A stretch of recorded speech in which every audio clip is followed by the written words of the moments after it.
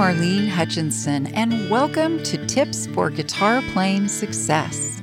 As many of you know, I've been sharing my guitar playing tips every Thursday for more than 8 years.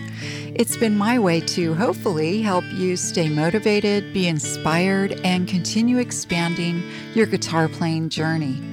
If you're interested in more learning resources like my Thursday Tips blog, my DVDs, books, virtual learning, and more, go to my website, marlenesmusic.com. And for anyone who's listening and feels like you're missing out on all the fun, you can easily join our wonderful world of guitar with my Learn to Play Guitar in a Day program, which you can also find at marlenesmusic.com. Now on to today's tip. Today's tip is the next 5 chords you should know.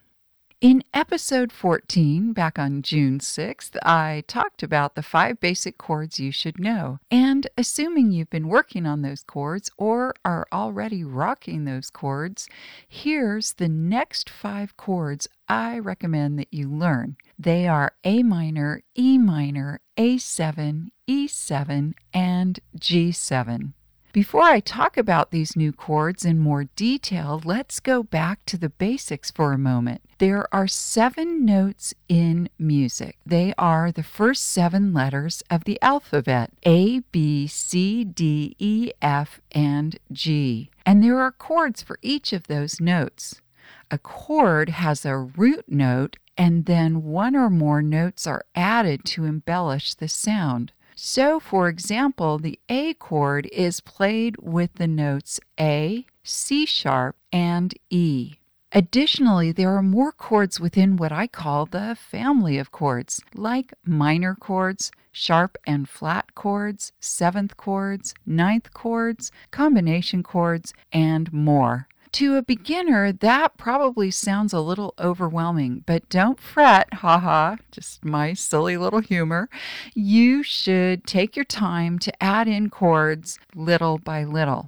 These next 5 chords are, in my opinion, fairly easy to play. Plus, you'll likely find these chords when you're searching for songs. Let's start with the A minor. It's written as a capital A and then right next to it a lowercase m for the word minor. A minor is fingered with the first finger in the first fret on string 2. Then your second finger will be in the 2nd fret on string 4. Next, place your third finger on string 3 in that 2nd fret. So I like to say string 2 in the 1st fret and strings 4 and 3 in the 2nd fret. And it should sound like this. Just so you have a frame of reference, the A sounds like this, and the A minor sounds like this.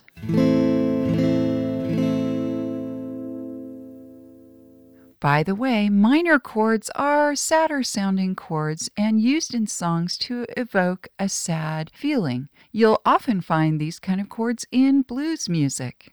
The next chord we'll work on is E minor. It's written as a capital E with a lowercase m right next to it. The E minor chord is played in the 2nd fret only. So you'll place finger 2 on string 5 and the 3rd finger on string 4, both of those in the 2nd fret. An easy way to get to this chord is to finger the E chord and then simply lift your first finger off of the 3rd string in the 1st fret.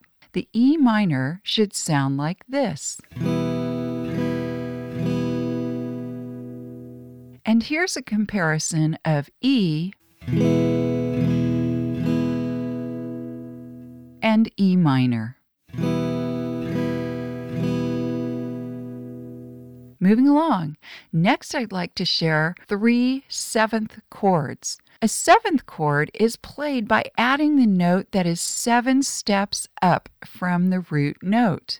7th chords have a sound that is uplifting and tends to lead the listener to want to hear more. Let's start with the A7 chord, which is written as a capital A and then right next to it the number 7. A7 is fingered all in the second fret. Your first finger is on string 4 and your second finger is on string 2. So I like to say 4 and 2 in the second fret. And it should sound like this. So you have a comparison. This is how the A chord sounds. And this is how the A7 sounds. Can you hear how the A7 has sort of a lilting, uplifting sound?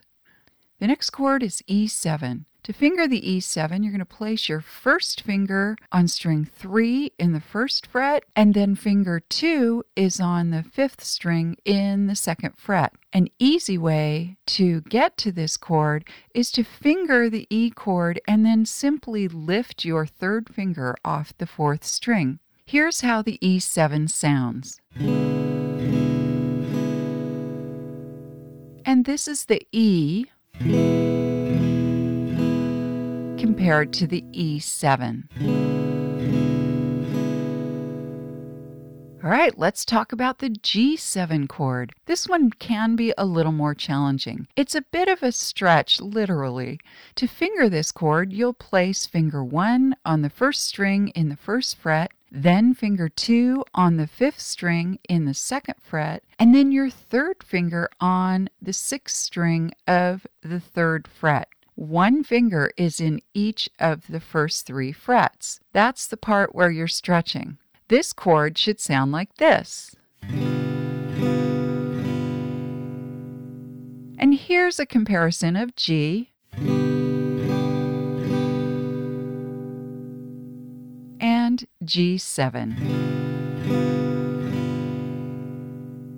These chords can add some nice embellishments to your song, so hopefully adding these chords to your repertoire will simply be a minor detail. I hope this episode's tip has helped you to continue expanding your guitar skills and knowledge. If you'd like to learn more, check out the many learning resources available at my website, marlenesmusic.com. Thank you for joining today's podcast, and as I like to say, play on.